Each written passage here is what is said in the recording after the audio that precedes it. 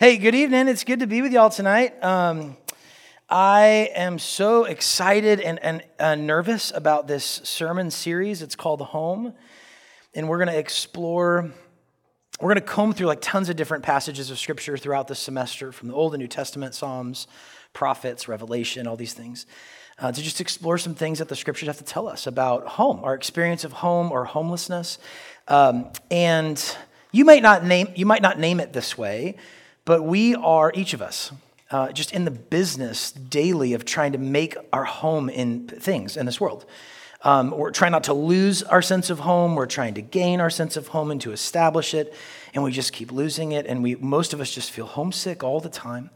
And C.S. Lewis says something to this effect. He says that when we begin to touch on the topic of home, it makes everybody feel shy. Because you begin to touch on the deepest longings of our heart, and those are hard things to put words to and to name. And I felt that even in the prep for this. I told our team when I was thinking through sermon series, this is one like I wrote down, and I was like, I can't talk about this right now. Like I have to wait another 20 years.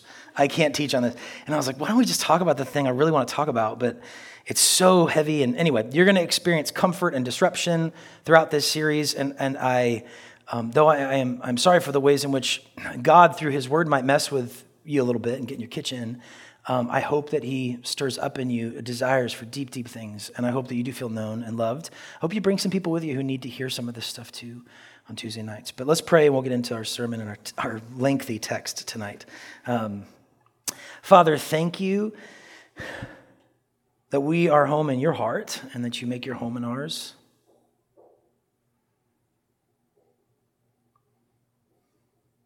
Thank you for the ways in which your Scriptures speak to each and every one of us in the peculiar facets of our lives. That we are found and found out by you, and that we find we're not alone. Tonight, would you send your Spirit to this room, to my friends in this place, and would you help them to identify with the ways in which you've made them, for the ways in which you are calling them to yourself, for the desires and longings that they have that they should not try to squelch. Help us not feel alone tonight. Increase the sense in which we are unashamed in this place. In Jesus' name we pray. Amen. In 2009, Phil Wickham, he's a Christian artist. I don't even know if he still makes albums. I don't know. You guys are all like in middle school or something, 2009? I don't know what age you were, but maybe younger. Elementary school. Early elementary school. I'm 42. All right, we just said that. Okay, here we go. 2009, Phil Wickham released a song called Eden. Eden. Has anybody heard of it? Anybody heard that song? Thank the Lord. Okay, good. Because this might be more embarrassing if you did. So he imagined, it's the first song on this album he released, and he imagined what it must have been like for Adam and Eve, like some months or years after being exiled from the Garden of Eden. What it must have been like for them to look back and remember what they used to have.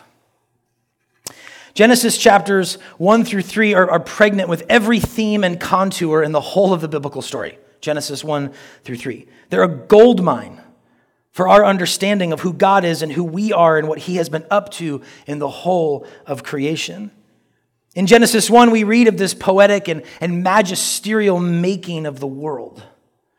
In Genesis 2, the camera zooms in on the most marvelous thing that God has made, humanity, humankind, and their central role in the whole story of the cosmos.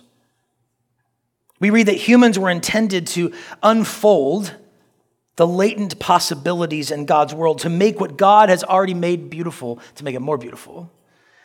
And they were to do it together, not alone. It's not a single story of someone whose heart Jesus was living in and then they just went on with their day or something. In a community with the Lord on the earth, they were to do this in concert with God's creation, in harmony with each other, and dwelling with God Himself. And it's so good that the whole of it is summarized in the last verse of Genesis chapter 2, and it's our verse for tonight. This is how good it was that the man and the woman were naked and unashamed. That's how good it was. Can you imagine what it would be like to be naked and unashamed? I don't just mean without clothes, but maybe that too. but without titles, without the certain skills and masks that you and I put forward into the world and ask people to interact with. Without your humor, without the stories, without how hard you work or how smart you are or how much you don't care about things, or without the follows and without the aspirations and without the work that you put into your body and without the money you plan to make or have saved up already. Imagine a world where all of that is stripped away and you still felt no shame. Naked and unashamed. This is how God made things, and this is how we imagine things before sin enters the world in the biblical story. And then in Genesis chapter 3, these naked and unashamed humans wonder if maybe God isn't looking out for their good. And there's tremendous mystery in this. Except I think we all know it and do it in our own very lives, but there's still tremendous mystery in this. Maybe they thought God was holding out on them. Maybe they thought that he couldn't possibly be as good as he seems to be. Maybe they just wanted to help him out. Whatever the reason, they stopped trusting that he on his own was out for their own good. And they wanted to take a little bit of that control into their own hands, and their eyes were opened and they were ashamed. And maybe you haven't put your finger on just how central shame is to the brokenness of the world. But in the biblical telling of things, the first fruit of things going awry in the world is shame. The first fruit of things going awry in God's creation is shame. The first thing humans feel when they live out from under the story of the goodness of God is shame. If the picture of everything being right in the world is being naked and unashamed, then the picture of everything wrong is really shame and hiding. And if you want to know where God is taking all of this, where he's taking you, where the story goes in the end, it's out from shame and hiding. It's to naked and unashamed. And you can read about this in Genesis chapter 3, but God exiles Adam and Eve from the Garden of Eden because he does not want that Garden of Eden to be populated with shame. And he doesn't want Adam and Eve or anyone else to live that way forever. What a horrible way to live forever, hiding and in shame. And so through blessings and curses and promises, God makes known to them that he has a plan to conquer shame and death and to restore them to life, but all of that is going to happen outside the garden. And Phil Wickham imagines what life must have been like for Adam and Eve after they were exiled. How many nights in a row did they cry in the cold, remembering the life that they used to have? What was it like for them learning to hold each other, but feeling ashamed now?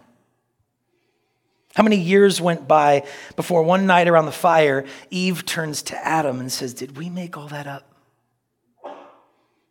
You know what I mean? Like our memories are so messy and impressionable. And when so much time has passed from significant events, you can doubt if you remember them correctly. During my senior year of high school, I saw one of the most courageous and remarkable athletic performances in my life. My high school, that sounds possessive, it's not. The high school I went to, the women's soccer team, made it to the state championship in my state. And when regulation had ended, the game was tied. But our all-state goalie had severely injured one of her legs just minutes before the game was over, or before the end of regulation. And so the championship was going to the shootout, and she demanded to be left in.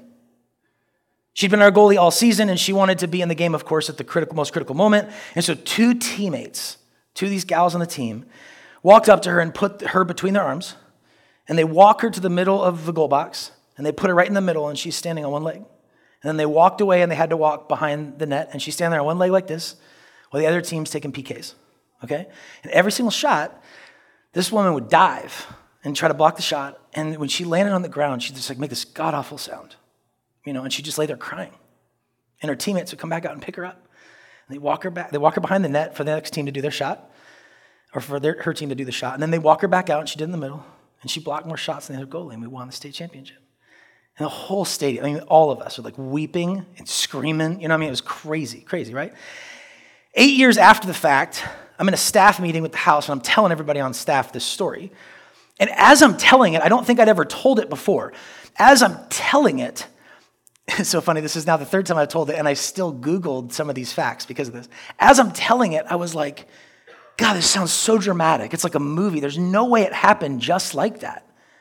As I'm telling this story. And this gal who was the associate director on our staff at the time, Janie Straight, goes, wait a minute, did you go to Snohomish High School? And I said, yeah, did you, what? She's like, I was on the other team. That was the most incredible thing I've ever seen. And I like, so I remembered it right? And she's like, yes. And it felt so liberating. Like I was like this thing that I remembered that was so amazing. I'm like, did I remember it correctly? And I was so relieved. Like I needed some confirmation, right? That I wasn't nuts, right? Has that ever happened to you? Where something so good, potentially bad? For today, we're talking about good. Tonight, we're talking about good, though. Something good happened to you, and you're like, did I remember it correctly? Because that was amazing. Did it really happen that way? And you wonder if your memory's playing tricks on you? I imagine that Adam and Eve must have experienced that with Eden. And that maybe they told themselves the stories so that they wouldn't forget. It's perhaps the most important reason for us to tell each other stories, so that we don't forget. So Phil Wickham wrote these lyrics, imagining the kinds of things that they might have said around the fire. Some years later, after being exiled from the garden, here's a few lyrics from the song. This is Adam talking to God. I remember how you would call my name and I would meet you at the garden gate, how the glory of your love would shine. And I remember when the stars were young. You breathed life into my lungs. I never felt so alive. I want to see you face to face, where being in your arms is the permanent state. I want it like it was back then. I want to be in Eden. It's a pretty powerful exercise to take their story seriously and imagine what it must have been like for them. Too often, friends, we make every story about ourselves, and we never find what we're looking for. And just as an aside, perhaps we'll find more gold in the scriptures if we ask more questions and make fewer demands. Maybe. But what's really interesting to me is that I can't listen to that song without crying. Like I can't. I weep. I've cried like 10 times today just like writing words to this sermon because I keep thinking about this song and what it must have been like for Adam and Eve. And some of that's probably out of compassion, like imaginative compassion. What must it have been like for them? To be sitting around the fire one night. I mean, there was a season and a time, if this story has any kind of literalness to it, there's a season and a time where they might have been sitting around a fire and they could look to the right. And just over there beyond the hill, we used to be there. But we're not anymore. And now we have to deal with the consequences of that. And that's just heartbreaking to me to imagine that scenario. But I think it's deeper for me. Like, I think I'm so wrecked by this story because it seems like my story. But I've never been in Eden. Like, I just, heads up, never been there. I wasn't there when the stars were young. I've never met God at a garden gate, whatever that means, right? How can I go back to a place I've never even been? Why is it that I resonate with that? Why does it feel so much more like a memory to me? Even though I've never experienced it. I've lived in 24 different places, homes, throughout 4 different states. I've lived with multiple sets of parental figures and multiple configurations of siblings. None of it was idyllic. Okay? So not only was it massively diverse and all over the place, by the time I finished college, I had lived in the same city for longer than I'd ever lived in my entire life. And that was just during my college career, 5 years. When somebody says, where's home? I was like, my dorm. That's where home is, you know? I mean, it's so volatile and kind of all over the place. I've never known a home that had no shame. And it was really hard for me to even identify where home is, if it's anywhere. So I was incredibly confused. Why I felt so deeply what I think Adam and Eve felt. Like it was just kind of this weird thing. I remember being in my car praying and going, Lord, this is super confusing. Tears, whatever. Okay. Adam and Eve walked with God and knew what it was like to have no shame. Of course they missed that. Of course they did. But how can I miss something I've never even experienced? Why do I connect so deeply with that story? Well, friends, some of the language of the Bible can be pretty hard to freaking connect with because it's an ancient library of texts with a ton of different authors written over 1,500 years in a variety of different literary genres. The Bible isn't easy to understand, okay? This text is inspired and infallible, but it's also cross-cultural and old. And so the Israelites were promised a land flowing with milk and honey, but you and I don't think much about milk and honey. When they were told that each person would one day get to sit under their own vine, we aren't like, oh my gosh, that sounds amazing, But a land flowing with milk and honey is like the ancient version of an abundance mindset. A land flowing with milk and honey is a place with the resources where the resources you need are not scarce, where everything and everyone is taken care of, and where no one has a lack of anything. A land flowing with milk and honey is a land with no anxiety. And sitting under your own vine is an ancient picture of having everything you need. If you have your own vine, then you have your own land out of which that vine grows. And if you have your own vine, you have something which produces food, and something which provides shelter with its leaves, and something which provides a gift that you can trade with others. And maybe the language of living in a lush, ancient Garden of Eden doesn't, on the surface, seem to touch on your deepest longings. Adam and Eve did not want to be in some abstract plot of land called Eden, and that was enough for them. They wanted everything Eden represents. Innocence, seeing God face to face, no broken hearts, feeling alive, to be naked and unashamed. And you and I want that too. We don't want to let go of those places where we've seen a glimpse of it. We're afraid we'll never have it. We're worried that we'll make the wrong decisions and miss out on it. For some of us, perhaps the longing and desires for that haven't been awakened much yet, right? Maybe we've spent our entire lives aiming, I shouldn't laugh, this is horrible, but we do this. Maybe we've spent our entire lives aiming so low just so that we're not disappointed. As kids, maybe you can remember this. Many of us, maybe all of us as kids somewhere along the way have huge, glorious, and romantic desires and dreams. And we kill off those things because we thought they were too romantic or unrealistic at some point in our lives. Or we're systematically trying to figure out how to do that now so that we're not so hurt or disappointed. But friends, we Christians are those who believe we've never been realistic or romantic enough. In the words of C.S. Lewis, our desires are not too strong, but too weak. Maybe some of you have never been told that the thing we long for most and desire most deeply have resolution in the promises of God. This semester, I hope that we stir up some of these desires, that we awaken desires for what Adam and Eve called Eden, for what the Israelites called Zion, for what the New Testament writers call the new heavens and the new earth, for what we're calling home. In a sense, our exploration of the biblical ideas of home will bring comfort and hope. They really will. The things that you really long for and really want actually do have a place, and they are brought to us in Jesus, in part now, in fullness later. There is unspeakable levels of comfort and hope in that, but they will also stir up in us homesickness because we aren't there yet. And then both will come. Both will come. It feels to me like hunger or something. Like I can deal with hunger a little bit. Or like the bathroom. Maybe that's a better one and more appropriate one. Like if you have to go to the bathroom, it's fine. But as you get close to the bathroom, you really have to go to the bathroom. You know what I'm saying? Like when we talk about home, another thing is going to get stirred up with it. And it's homesickness. It's longings and desires that are so big that they make you vulnerable. And you can't satisfy them with a date. Or with a job. Or with a house. Or with likes or hearts or whatever things you go after for these things. Both of these are going to get stirred up. In the New Testament, the Apostle Paul, who wrote most of the New Testament, he often uses the word groaning, like, groaning, to describe what it's like being homesick. While we wait for the fulfillment of the promises of Jesus Christ, we groan. The earth too groans as she waits for us. Maybe you think or you've been taught that Christians are supposed to be content.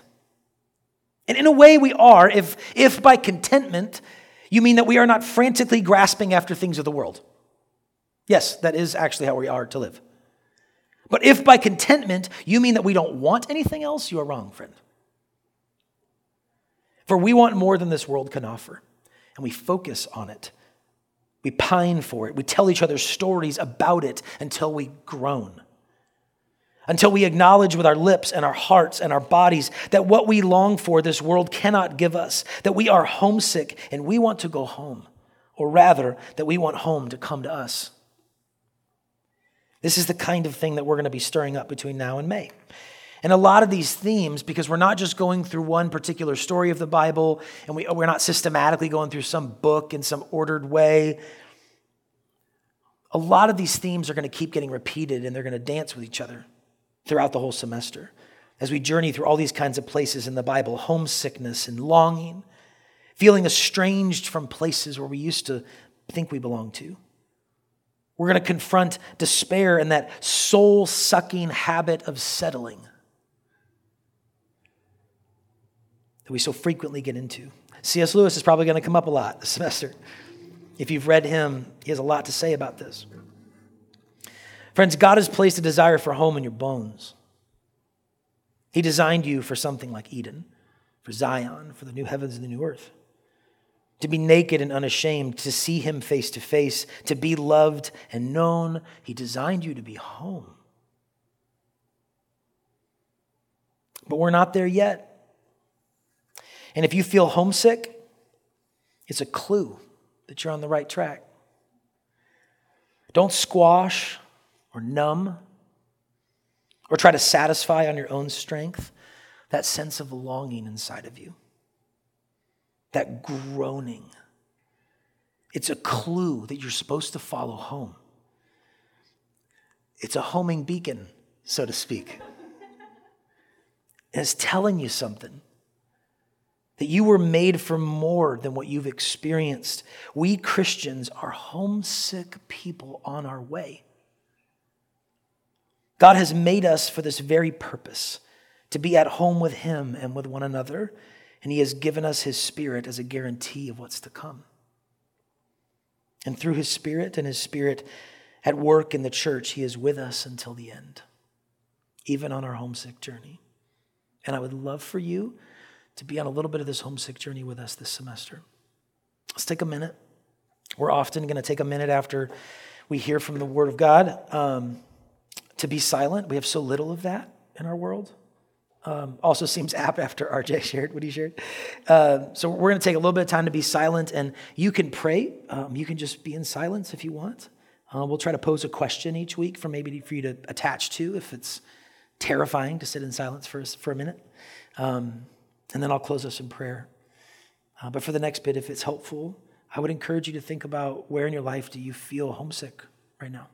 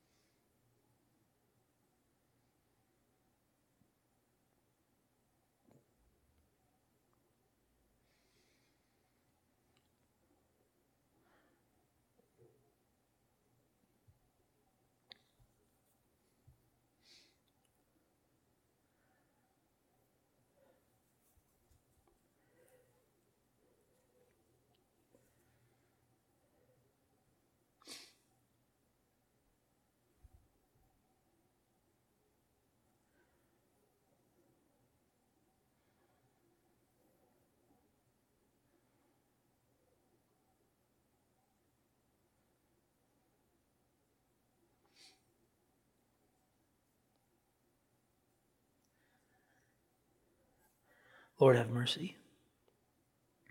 We are so very homesick. So homesick, in fact, that we try not to think about it.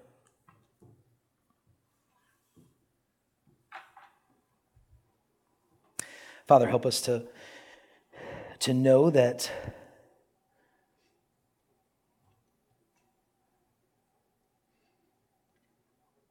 their deepest longings and the ways in which we haven't been satisfied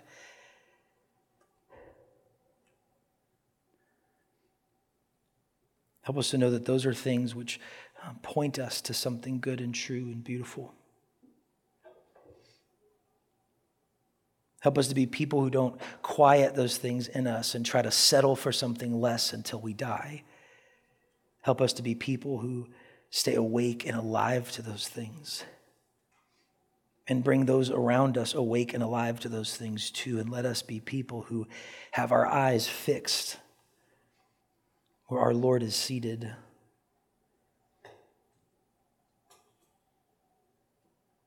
Teach us, Lord, to long for a better country, for a better home than any of us have ever seen.